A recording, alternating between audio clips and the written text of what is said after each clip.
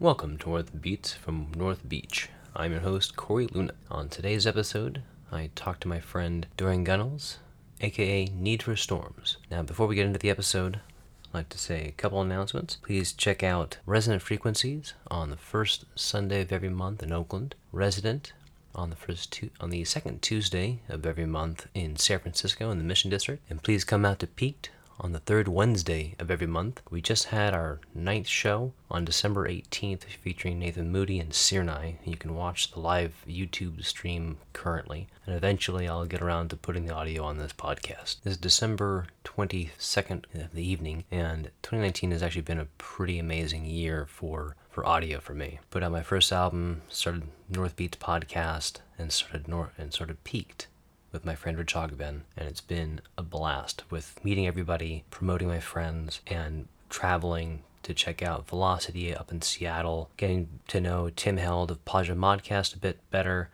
and getting to know Ellison Wolf of Waveform Magazine. These people have been absolutely phenomenal. And also A.M. Filipkowski of Data Cult Audio. What a guy. North Beats podcast is currently funded by myself, and if you'd like to become a patron, please go to patreon.com/northbeats and please contribute whatever you feel is appropriate. And if you'd like, I could always send you a couple stickers for the episodes of Peaked we've done. We've done 9 episodes, and I think I still have most of the stickers. I can probably send you a collection. And of course, I've got a sticker for North Beats podcast, and eventually I'll put in a tier system so that, anyone who contributes like $10, I can send you a cassette, probably of my own work or of friends. It took 3 tries to get my friend Dorian Gunnels on the podcast. He came over once and he took over the show and interviewed myself, and then he came over a second time and we just did not stay on topic at all. We just chit-chatted about whatever we wanted to. This third time around, we finally got to talk more about Modular and about his music, his process, and even his performance at Peaked earlier this year. This month has been extremely busy. As you can tell, if you've been listening, I haven't posted a podcast since November.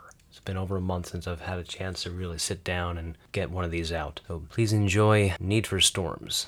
And this was a really fun. He's a friend, and I'm so happy to finally get this episode out. It's been sitting on the drive for maybe 2 months or so, maybe 2.5. Please enjoy Need for Storms.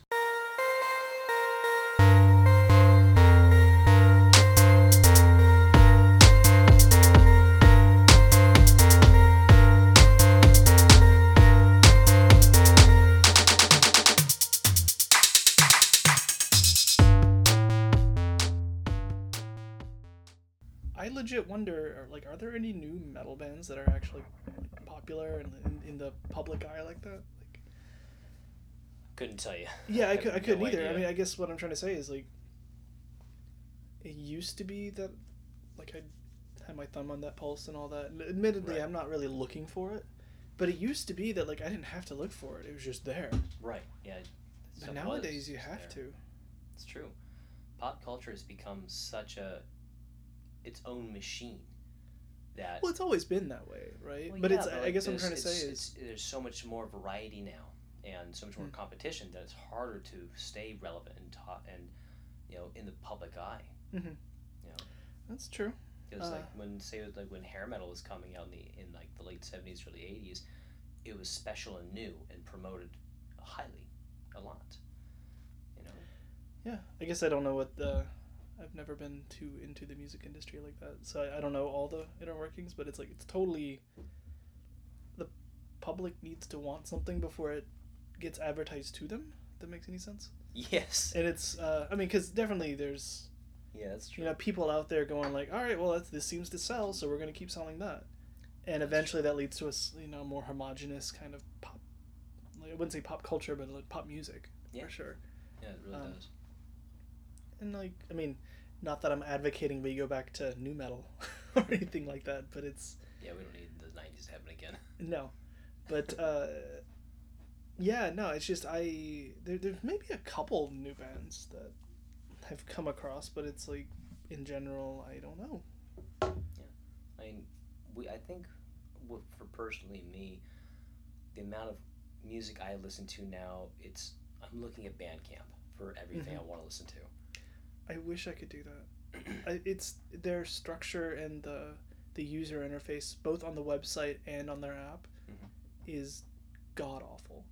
And it's enough that, like, as much as I want to be using it, it's enough to kind of keep me away. The thing that I would like to see an improvement on is the bands that you follow. It would be nice to see their albums show up in like in the current feed, like when I forget what section of it is, but basically if you go to like home or something like that, it'll show you like 3 options of, you know, featured, what's current in, you know, what your genre of music you like, and something else that's irrelevant to my attention. And within that middle category of that music that you like, that you're following, it would be nice to see the albums of the bands that are being put out brand new show up in that feed, because they're not.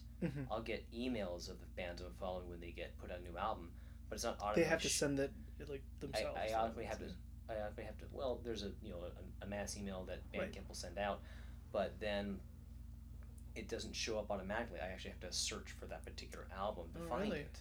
So that's a deterrent. It's not the only one. For me, it's I mean, there have been a couple times where I know the name of like a buddy's band or something like that.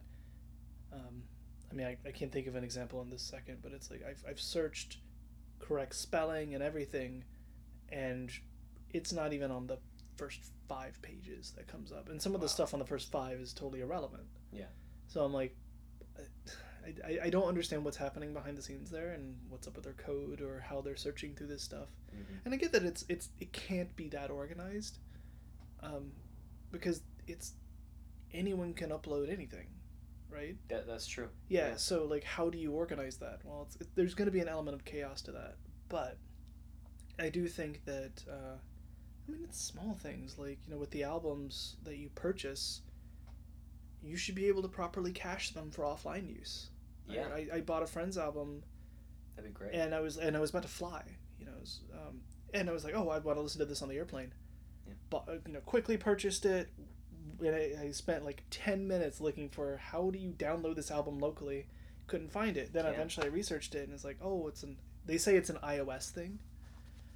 But I don't totally buy that, because Spotify can do it. Oh wow! You know, even if it really is just caching, it's not downloading the actual files. They're just caching it. That's okay, and you can only use the use the app to listen to it. That's all I wanted. Right. Like, I'm not looking to download the MP3 files and then like offload them off my phone onto something else or anything like that. No, but just to cache it. Yeah. So that you can listen to it when you're on not online on an airplane. Exactly. That does make sense.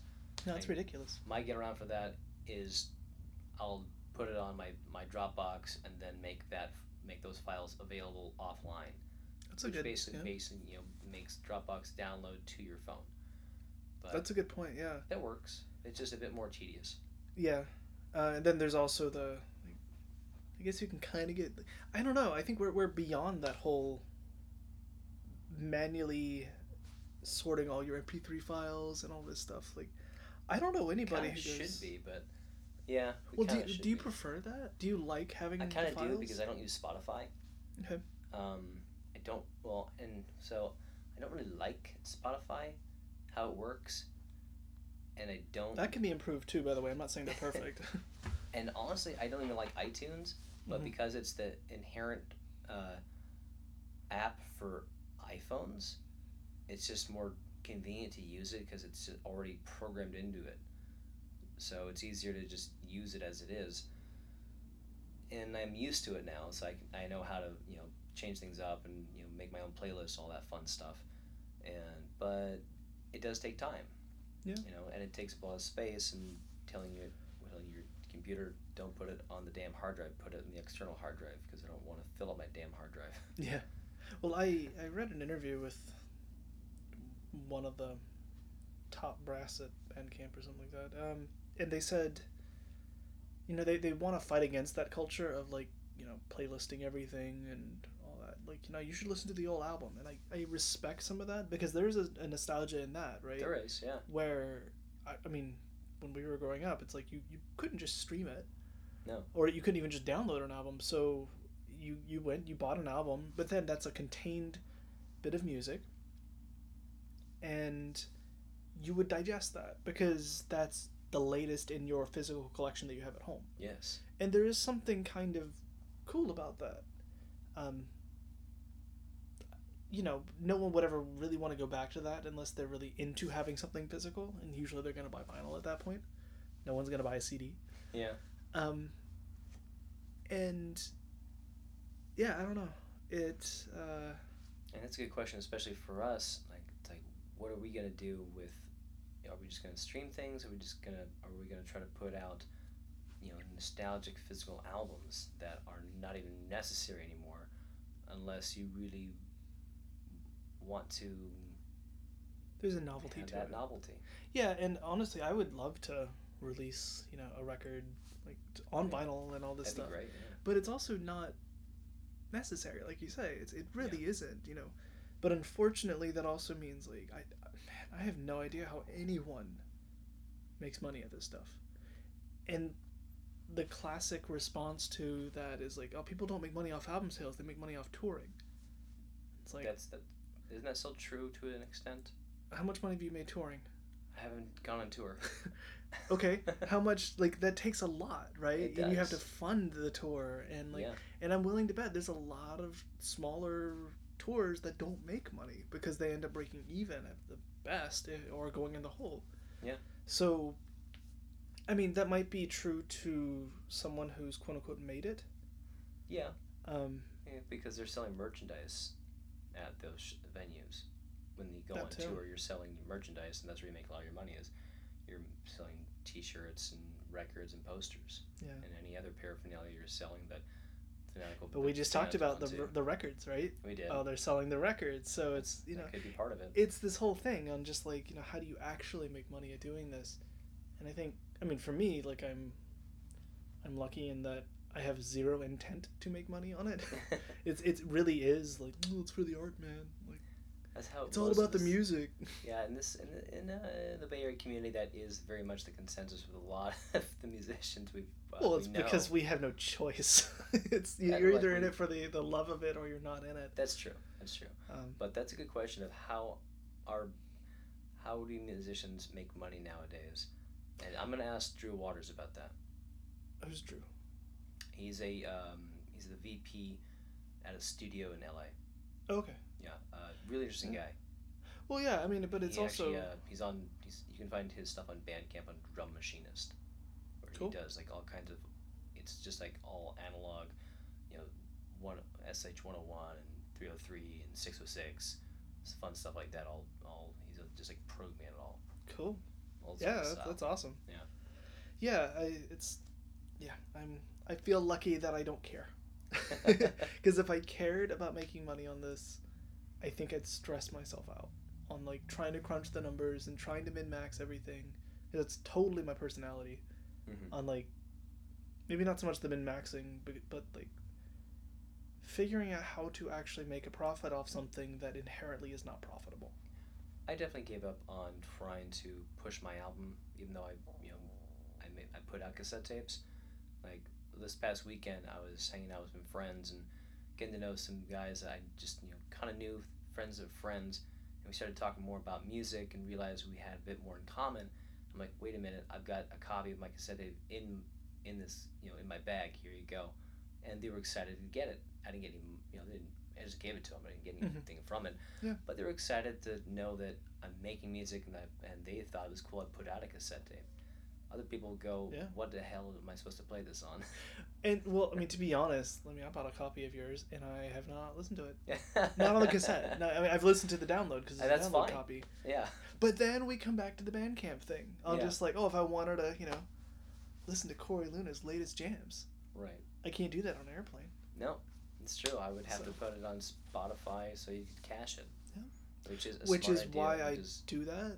And it's something that Frank Martin told me that I should be doing, which I still haven't I don't done. see why you don't, because I don't know if they do it anymore, but it used to be that you could upload your own stuff. I don't know if they stopped that. Good question. It's just something I have not taken the time to look into. Yeah. Well, and I will admit that like with Frank, he really puts a lot of time into the maybe that min maxing kind of thing, like trying to make a profit or at least getting yourself visible and stuff like that. I think what he's doing mostly is getting himself visible, not necessarily making a profit, because Yeah, he's not concerned about making a profit. Sure. But what his goal is to get more visibility Mhm. and get more followers and get more Seems to be listens. working. I He's think got his doing playlist a and really all good that. job with that. I just actually checked the playlist because I was thinking like at this point I've probably fallen off it because I think the little EP I made was like 2018, Mm-hmm. and here we are almost 2020. Yeah. But I'm still there, and almost all my listens come from that playlist, which is really funny. Now that's like a modular playlist on Yeah. Spotify. Yeah, it's pretty cool. That's cool. And it's pretty long now. So, Dorian, you're back for I think maybe the third time. Is it the third now? I think so. Well, I know the first time I didn't expect to be recording, so we just didn't. Yeah. Yeah. Well, hi. Hey man, how have you been? Good. It's kind of coming close to the end of my time in the Bay Area. Yeah, man, I'm gonna miss seeing you more so much. I'll still come back. I think that's kind of the intent. I'm working on having a little setup that I can travel with and potentially, still come and play around That's here awesome. and all that. I really loved it here. I'm hoping that I'll be able to do the same kind of thing up north. Mm-hmm. I think you can. If there's anything I can do to help out, help whatever I can do. Yeah, I just need to find out what the community is like up there. I have that's the zero idea. But I'm looking forward to it because it's new beginnings. Yeah, it's gonna be fun. Absolutely. So let's go with our first question. When did you start playing music? Playing music or playing modular music? When did you start playing? When did you start playing modular music? Okay. Let's hear about that. That was about 3 years ago. And it's actually pretty ironic, I think, that I got into it at all. Because, I had a friend that, back in college, like, he was super into, synthesizers and stuff like that, and I was super not.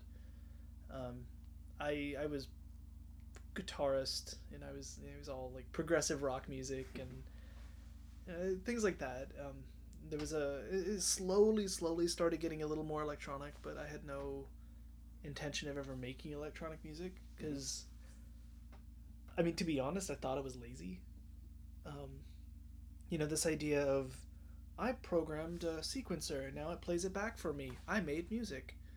It's like that mentality never really clicked with me because, I liked having that physical piece of wood that's strapped to your body, and that note that you played is, whether intended or not, you made that note, and then, if whether or not you put vibrato on that note, it's like you're adding your personality into it as the music comes out.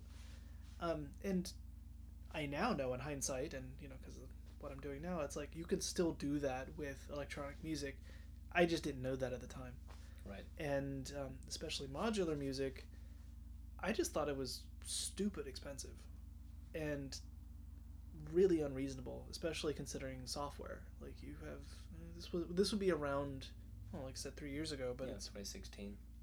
Yeah, and the software was great. You could do so much, and there were all these emulations, and they're only better now. Yeah. But I always thought that it was just a really dumb thing to get into. And now you're into it.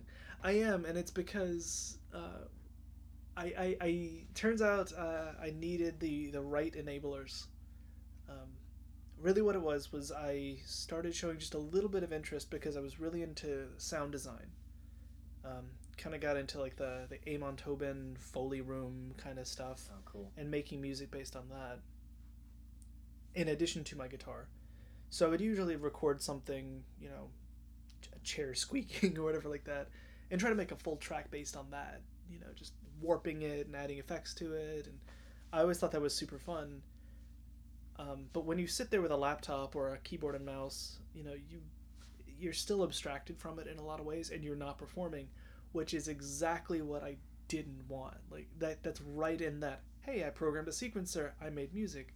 Mm-hmm. And so I was like looking for something a little more tactile, started looking at little keyboards and stuff. And everything kind of clicked when well, it was two things. I had a friend for my birthday found a used Volca keys, Cool. and I started kind of experimenting with that, and then going through Ableton and looping that with different scenes and stuff. I was like, oh, okay, cool. You can you have something in front of you that you're playing, you loop it, and I kind of got into the looping thing. And then my brother gifted me two Mother 32s. Wow. Yeah, That's nice. yeah.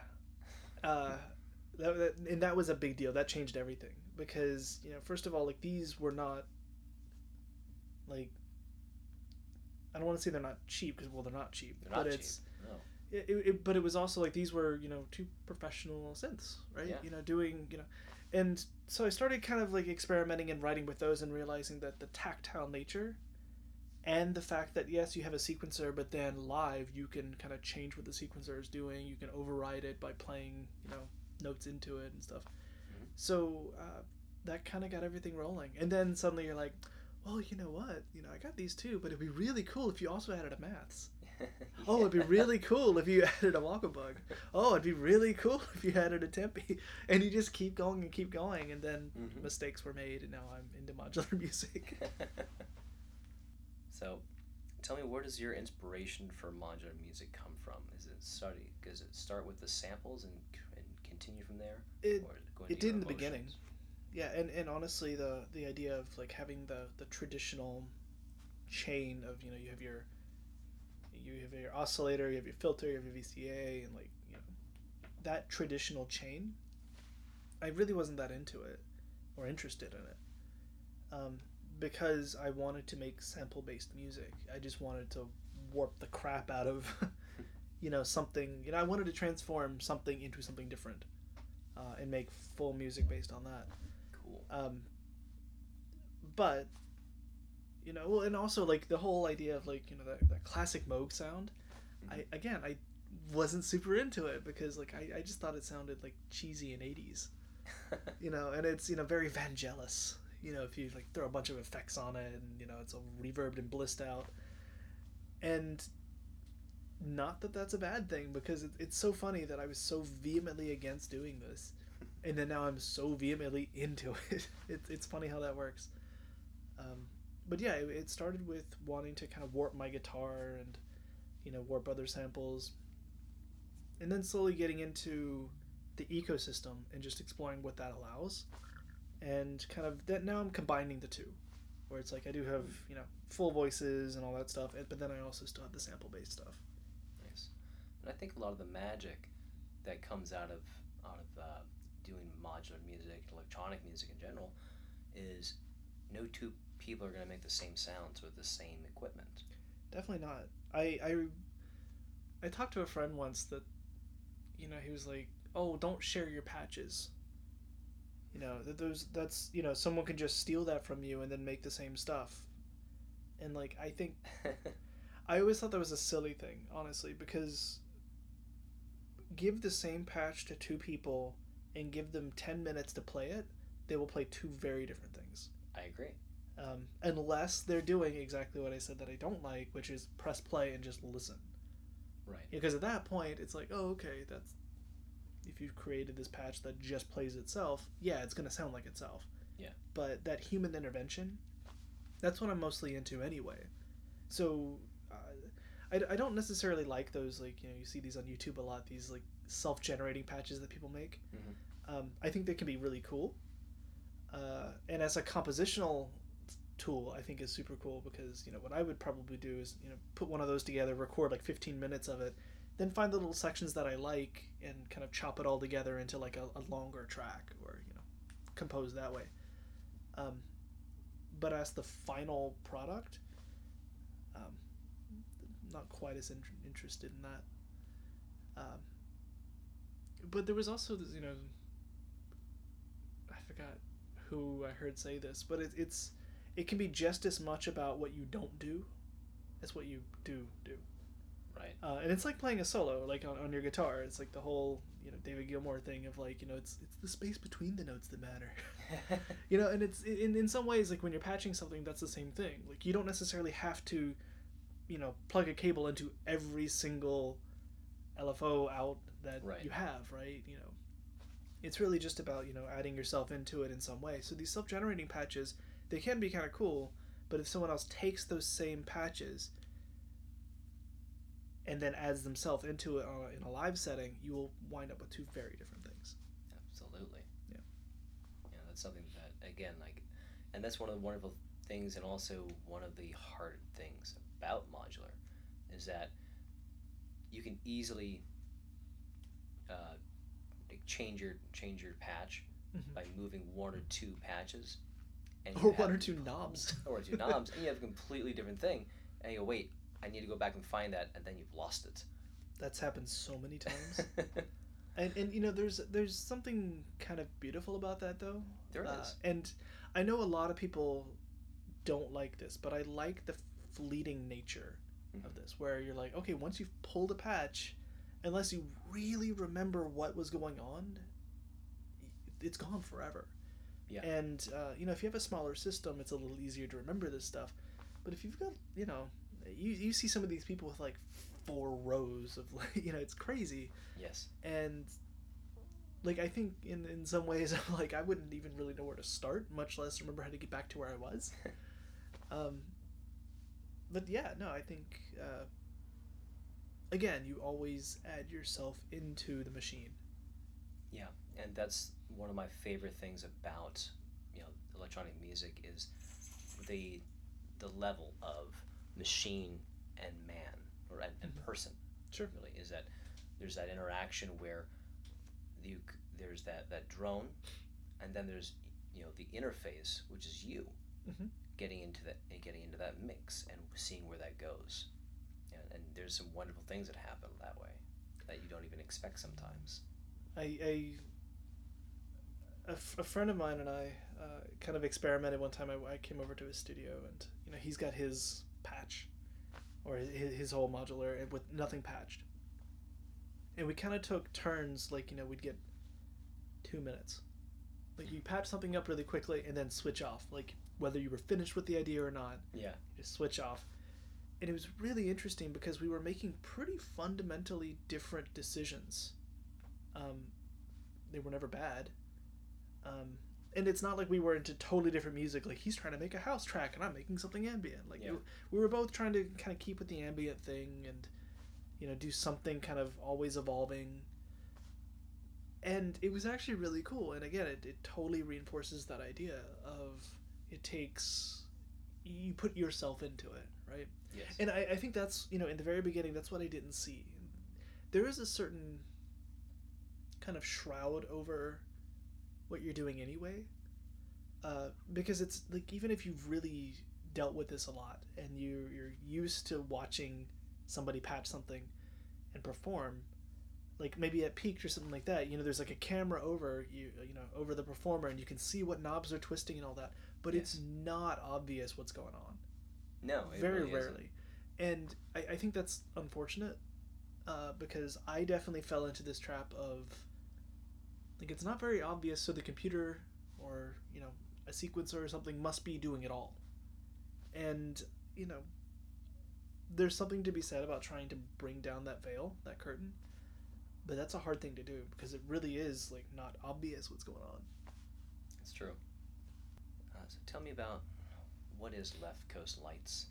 Left Coast Lights. That's so it when I first came to the Bay Area, or actually I should say when I first got into modular synthesizers in the Bay Area, um, around the same time, um, Kevin started Resonant Frequencies, which is the modular, or not even just modular, but just like hardware synth open mic night. Right. And I happened to go on a whim. A friend of mine at work says, "Hey, my buddy's starting this small show. Do you want to come?" And I had nothing to do. It was that simple. So I was like, "Yeah, sure, I'll come over and check it out." I happened to have my camera with me. I think I think there were maybe 4 performers, maybe 6, which is a lot. Honestly, I don't remember how many performers now, but the audience was like just as small, right? It was like 6 people in the audience, 6 performers. And we so switch off basically. yeah, it was very tiny, but I thought it was really cool because there were people playing, you know, there was a modular. There was someone playing this circuit bent thing, and a drum machine. I think one person had like an OB6 or something like that, and then like playing that through guitar pedals, and I thought it was really cool. But I was just like, oh, I'm gonna keep taking photos, because I happen to have my camera with me. And Kevin saw me taking the photos, and he's like, hey, can we maybe use some of these? I was like, yeah, sure. And I kept coming back. He's like, oh, we're gonna be doing this, first Sunday of every month, and he still has almost 2 years later. And so for a while I was the unofficial official photographer for the event. But through this, you keep going, and the show starts growing and growing and growing by, I guess, word of mouth, the Facebook page, and maybe some other stuff. And I know word of mouth. Yeah, and so you eventually came, and I met you through there, and yeah, it's like this community kind of started growing and growing around it. Well, then I moved to New York, so I think by this point it was like Res Freak 6 or something like that was the first one I didn't go to. Mm-hmm. So the 5 months of growth and getting to know this community, I was like, well, that's a bummer. Like, I just got to know all these people. Yeah. I wanted to figure out a way to stay in contact without having to do like, hey, let me get your number and we're gonna text back and forth, which is kind of weird. So like I was like, okay, what's a group text kind of thing without being a group text? So I started looking into Discord and Slack. Right. And you actually sent me I think you actually did text me asking my opinion on there were a few people that I was like, would you be into this at all? Because I had tried this even with some friends. We used Slack, and everyone's like, yeah, totally, let's use it. And then no one used it. Which is, it's fine. These kind of things, like, there needs to be a void that needs filling through some sort of thing like this. Yeah. Well, it turns out it kind of worked because what was originally just supposed to be like this tiny little keeping in contact with friends while we all, branch out into other cities and all that kind of stuff, it started growing, and honestly is I don't know how many people we have in it, but I think it's like close to 90 now. That's crazy. Yeah, but like any community like that, like the vast majority of people don't post, they just kind of lurk around, but that's okay. Like the whole point is just to have a venue to be able to quickly contact other musicians, right? And I think eventually, I forget when we even decided this, but there are no rules in it. No. But we did want to keep it local. That was like one of the main ideas behind it, but I think it's branched out a little bit beyond that. Myself included. Like I will not be local soon, but I don't plan on leaving it. Which honestly, like I think it's fine. Like end of the day, it's really just about having a venue to stay in contact with other musicians. But the whole idea of staying local, the purpose of that was like these are people that you could theoretically see in person. Yeah. Like with, I wouldn't say minimal effort, but a lot less effort than if I lived in Georgia, you live here. Like when are we going to see each other, right? So then you're just a name on a message board. And I think, there are a few Discord servers from like, different Reddit forums and stuff like that. I could never get into those personally because chatting to a random username with no real context of who they are, it's a hard thing for me. Yeah. And I imagine, for a lot of other people as well. But if I knew most of the people on that message board, I'd have an easier time. Yeah. So the idea was like, hey, if you jump in here, then you also go to shows, you will see those same people.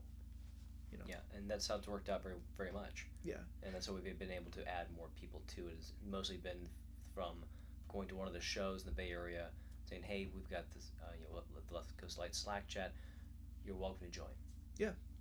And it's been very good. I think it's gotten a little slow now. It's been slow lately, yeah. A lot has been really busy. But, it's also been, these things have this kind of unofficial expiration date as well, right? Right. Where maybe it's finally reached it. Maybe people are getting bored of it or something like that, and then the next thing will happen. It's really just trying to keep a community going. Yeah. And I think there are some core people that still keep it going and still communicate through it. But yeah, no, if everyone kind of stops organically, then so be it. It's really just about, I guess it turned into me kind of doing my part to keep a community going. And I'm glad I'm glad people wanted to jump on and talk. I've learned a lot from everybody here, and I've gotten some shows this way, and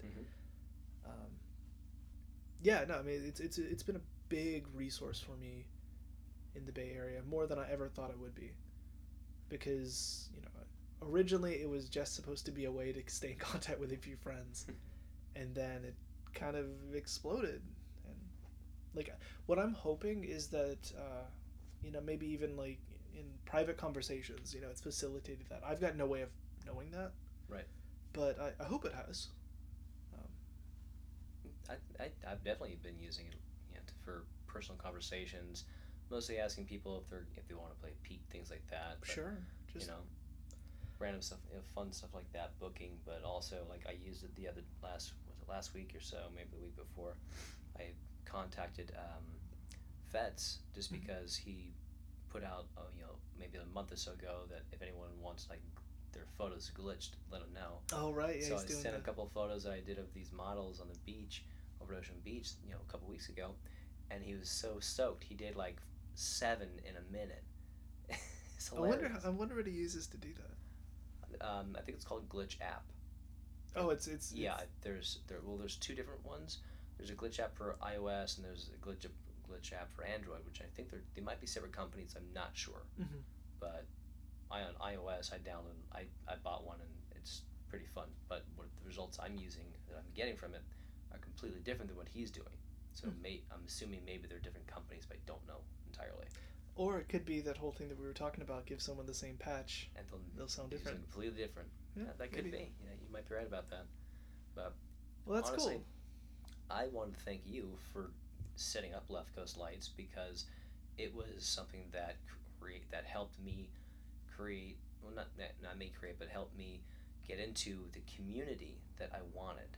Because as I started to get more and more into electronic music from 2016 into 2018, I wanted that community because I was trying to change something in my life where I want more of my life to be around like-minded people, and this Slack chat, Left Coast Lights, has really given me that platform to stay connected, reach out to resources of people that I respect and admire, and I can talk to them on a personal basis.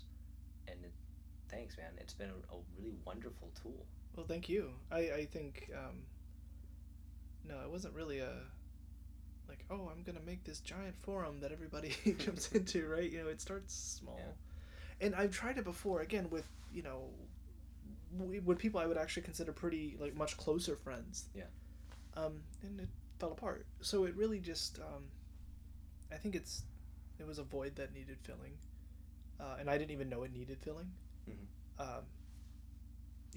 It was also Josh. Like that beginning group was like me, you, Lachlan, Josh, Kevin. Like it's people that also wanted a community to grow. So I think a lot of us were, as soon as we were like, it's okay, it's not like a small private text group. Right. We just started telling friends and they told their friends and stuff like that. It was, again, it was, I guess, a void that I didn't know needed filling. And I wish that things like this would exist for other cities or other areas. Like if I were to go up to Vancouver, like the first thing I would do is try to seek out something like this. And if I can't find it, I'm going to try making it again. That'd be great. But again, like, you can't guarantee like that kind of growth. Like, it's something that happened to catch on here, very well might not catch on the same way there, and the flavor might be different. Where I don't know what the scene is like there. If it's more clubby kind of stuff, or if there really is like just a ton of modular artists that haven't found each other yet, or maybe they have, and I don't. Again, I'm so new to all this. Yeah. That I'm excited to find out.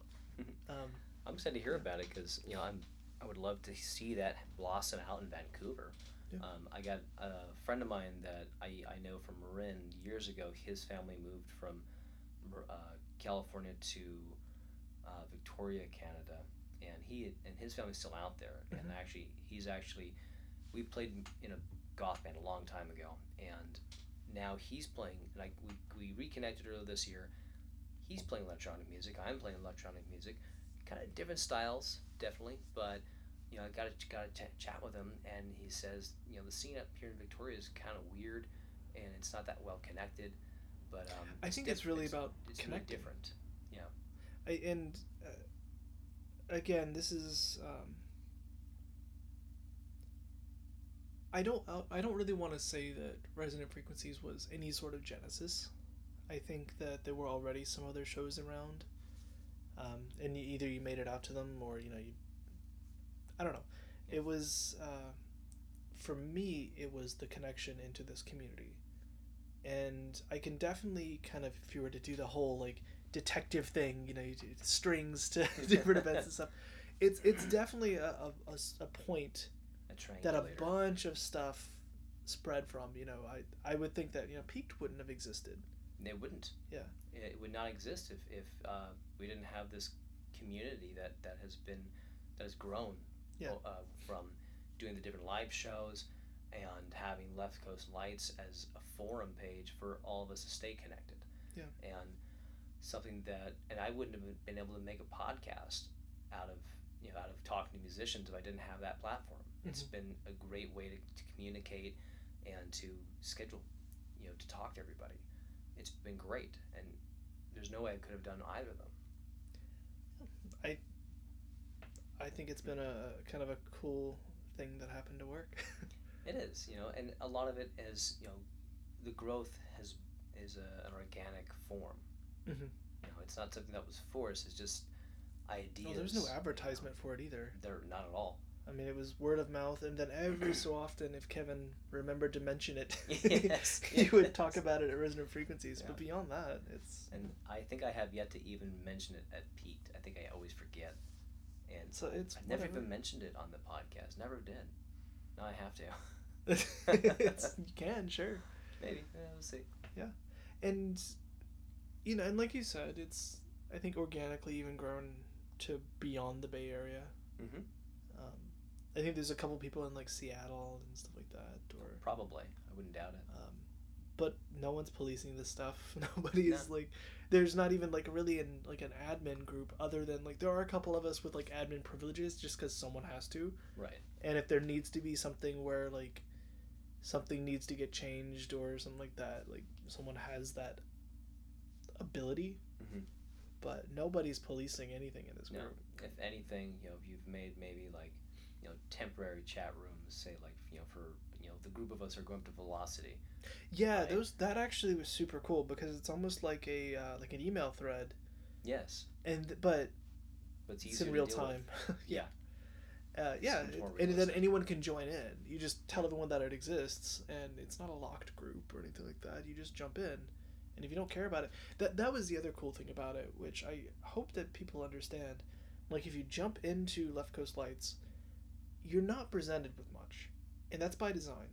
Like there's an about channel that literally is just like a post that says this is what it is, which I think at this point I need to rewrite that because I think it's gone now because it's a free Slack thing, so we only have a certain number, and there's been a fair amount of chatting going on, so I'm pretty sure we're well over that limit. So those early messages have gone away, but there's the about, there's an intros thing where people can just like write a little blurb about themselves, kind of introducing themselves to the group. General and whatever random is, or I don't know if we got rid of that or not. I think it's still there. Yeah. I don't remember if anybody even posts in that, but whatever. But then there's like easily 10 or 15 other channels, but they're like you have to subscribe to them. Mm-hmm. And the idea is that you like if you join this, you're not going to be bombarded. Right. You can tailor your experience. Yeah. So at the end of the day, like, everyone is subscribed to general. So if you want to, post something that everybody sees, throw it on general. But beyond that, it's kind of up to the user to kind of tailor their own stuff. There's stuff on like, oh, I do want to see other people's music making philosophy, so you join the making music channel, right? Or the shameless self promotion. Yep. Which is literally just like, I made a thing, posted in there. Yep. Not everybody wants to see that, so that's not a default one. Yeah, you don't have to subscribe to it if you don't want to see it. Yeah, even the Resonant Frequencies one isn't a default. It's just like, no, if you want to hear about Res, subscribe to it. Otherwise, don't worry about it. Yeah, it's super casual, and I don't know. So far it's worked. Yeah, it's been a great tool. It really has. Yeah. So leading into my next question was, tell me. So earlier you were talking to me about after you had played Peaked last week. You had mentioned to me that you're not in the same mindset for like a Q&A after playing a set, but there's things you wanted to say in hindsight. Oh yeah, well, it's funny, like, again, I might not I doubt everyone else is like this, but like I get severe stage fright, and luckily I'm making like ambient music, so like if I'm closing my eyes or something like that, I'm looking meditative when it's really just me trying not to panic and run away.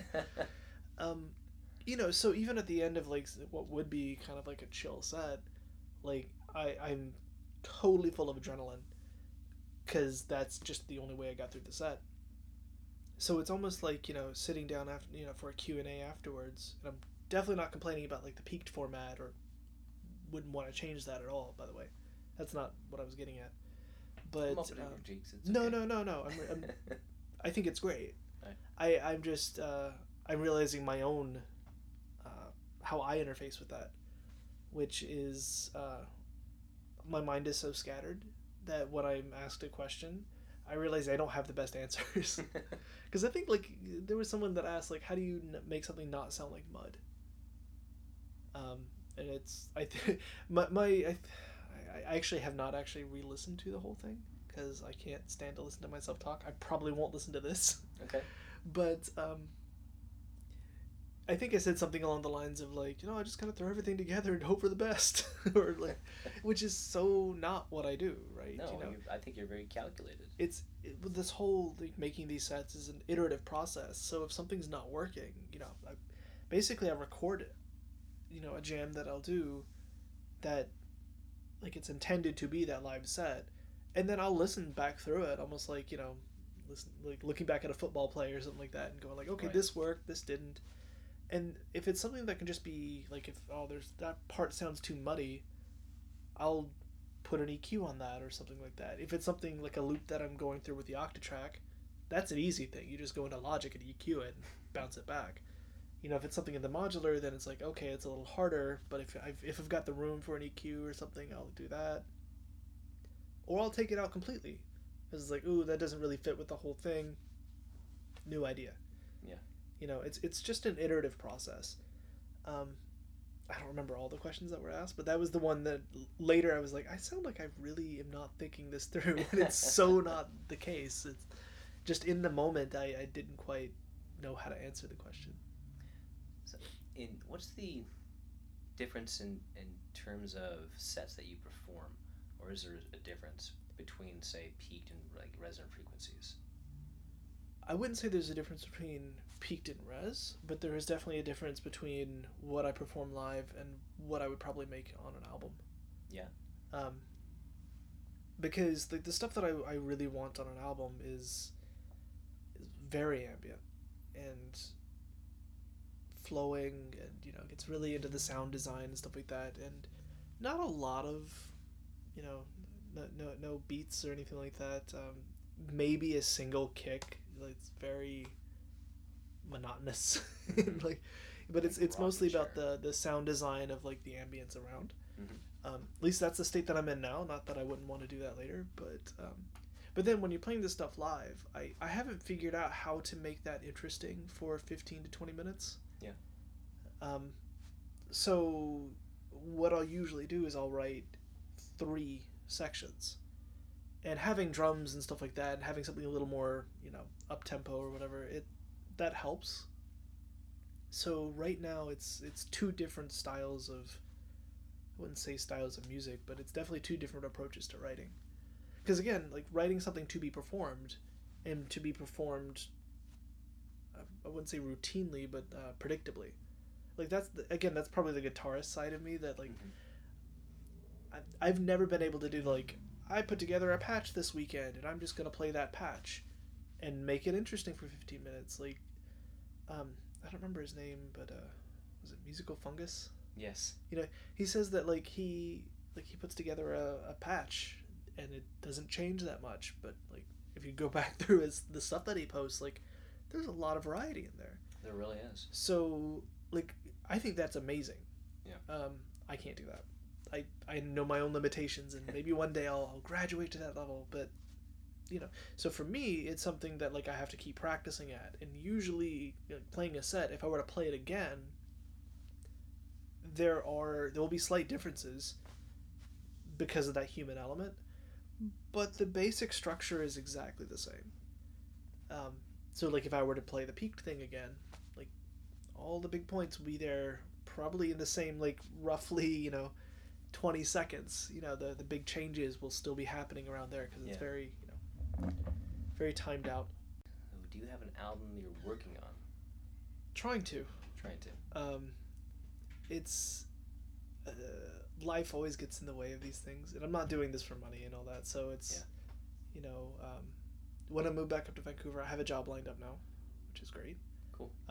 But I have no idea, like I imagine that it's going to take the vast majority of my time. I think there was a part of me that was hoping to get a week to a month break in there, and just be like, I'm just gonna chill for a while and work on music, spend time with my wife. But that seems to not really be in the cards. So I'm gonna try to. I was hoping to have something out by January, and I'm still going to try to shoot for that, but that is looking less and less likely. But we'll see. Okay. And again, it would be that kind of ambient, flowy kind of stuff, and it's kind of sticking with kind of what I said at Peaked, which is the way that I write music for an album is like I need something to write to. So it's like I've got this collection of like little short story outlines, nothing detailed. It's just like here are the major plot points, and then I would write music to that. It's almost like I guess scoring a film or something. But so I would use that structure to write a very flowy kind of ambient album. I've already contacted someone about potential like album cover. She was gonna like do these like really cool paintings and stuff like that. That's great. Really cool. You're thinking about the artwork. Yeah, because that it's the music's kind of also informed by that, and it's again everything that I do is like, with this at least has been so iterative that like I don't know if I could really put together the music and then give it to somebody and then say make album art for that. So like what I did do though is I gave her some demo tracks, like this is the vibe that I'm going for, whether these tracks themselves end up on it, or even if they do end up on it, they're not going to be exactly the same, like all that's up for debate, but this is the vibe. And so then I also kind of told her like the kind of aesthetic that I'm going for the album artwork and stuff, and she started paintings based on the music that she hears, and then also the general aesthetic that I told her that I was looking for. So it's coming together. Cool. I just don't know when everything will be done, and this will also be my first like real album, which I'm super excited about. But it's all super new to me, right? So I'm kind of feeling my way through. And I think if I had done it before, things would be a little bit more like a factory line. Yeah. But it's super organic right now. Very cool, man. Yeah. I'm really looking forward to hearing this album when it comes out. Yeah, I appreciate it. We'll see when it comes out. Like, hope I don't disappoint it. I'm not. You don't disappoint ever, man. Appreciate it. Thank you. I mean, I've seen you play. I booked you to play Peak because I know you make a solid set. Thank you. I appreciate it. This stuff has come together because you have a. I wouldn't be performing if I didn't have a group of very willing and able enablers. And again, I was totally into just being like this bedroom musician that I'd share some stuff with some friends and then leave it at that. Um, but people actually saying like, "Hey, you should perform something." It's like cool. They Nobody knew what I was performing. They were just like, "You should perform something," and it's really just about you know getting friends to get out there, right? Yeah. Um, and I was lucky enough that it had good reception. Um, so I'm yeah, no pressure. No, you you also bring in a crowd. Yeah, appreciate it. I think you really did. It was a lot of fun. And again, this is the kind of thing that I'd be super into. Like, once I'm back in Vancouver, I would totally be down to fly back down if there's another Peaked session or any of these other shows. Like hell, like a show that doesn't exist yet. Totally. Just let me know, and I would totally fly down for it. I think we need to start playing like art galleries or something. Sure. I a friend of mine from back home. Again, we used to play guitar together, and we were into metal music. So I think he's a little confused on what I'm making now. And I'm like, he's like, so, what do you see as like an ideal audience? And kind of came from left field, so I didn't quite know how to answer it. But when I thought about it, I was like, okay, so what I'd love, like I don't necessarily listen to like dance music and stuff like that. So like playing something very upbeat that everyone's moving to and all that, it's cool. It's just not my thing. Right. What I would love is like carpets and like people like sitting on bean bags and like get about 50 people into a room, like but a big loud sound system, like so you're just kind of wrapped in sound. Mm-hmm. And everybody's sitting down and nobody like standing up and like going crazy. It's like just people chilling out and playing to that. Turn the lights down low, and like I think that'd be super fun. There was oh man, what was that? It was New Year's Eve 2004. I'm at the Regency Ballroom over here in San Francisco off of Van Ness. Mm-hmm. And a friend of mine who puts on shows for like a non-salon, which is also associated with Burning Man, it got me into the show. And it was just like a New Year's Eve party that they do every year. Mm-hmm. And I just took I had a couple friends there hanging out, but I also took the time to just really explore the place. Yeah. Because Regency Ballroom has like 4 or 5 levels besides the main stage. If you go upstairs, there's rooms up there, and they were using every room for this whole New Year's Eve party, and every room had a different theme. There's some companies that rent it out. And it was so cool. It is really cool. Like you can totally have your own little parties at each one of these rooms. There was a chill room where if you want to chill out and just sit down on a beanbag or something, there was a room for that. That sounds super ideal. It was great. Yeah, I used to joke that it's again, if you take all these like different performers at Resonant Frequencies, like you have your 10 p.m. sets, you have your midnight sets, and then I'm more of the 3 a.m. set. Yeah, chill out. Yeah. Right on. Well, Dorian, thank you so much for coming by again and doing this, man. Thank you. Thank you for having me. Again, like it was so much fun. We always have fun. Oh, for sure. No, this again, I'm sorry it took so long for this, but that's all right. Yeah. I had to be a journalist about this and write down things. Well, cool. Thank you so much for bringing me over. Absolutely.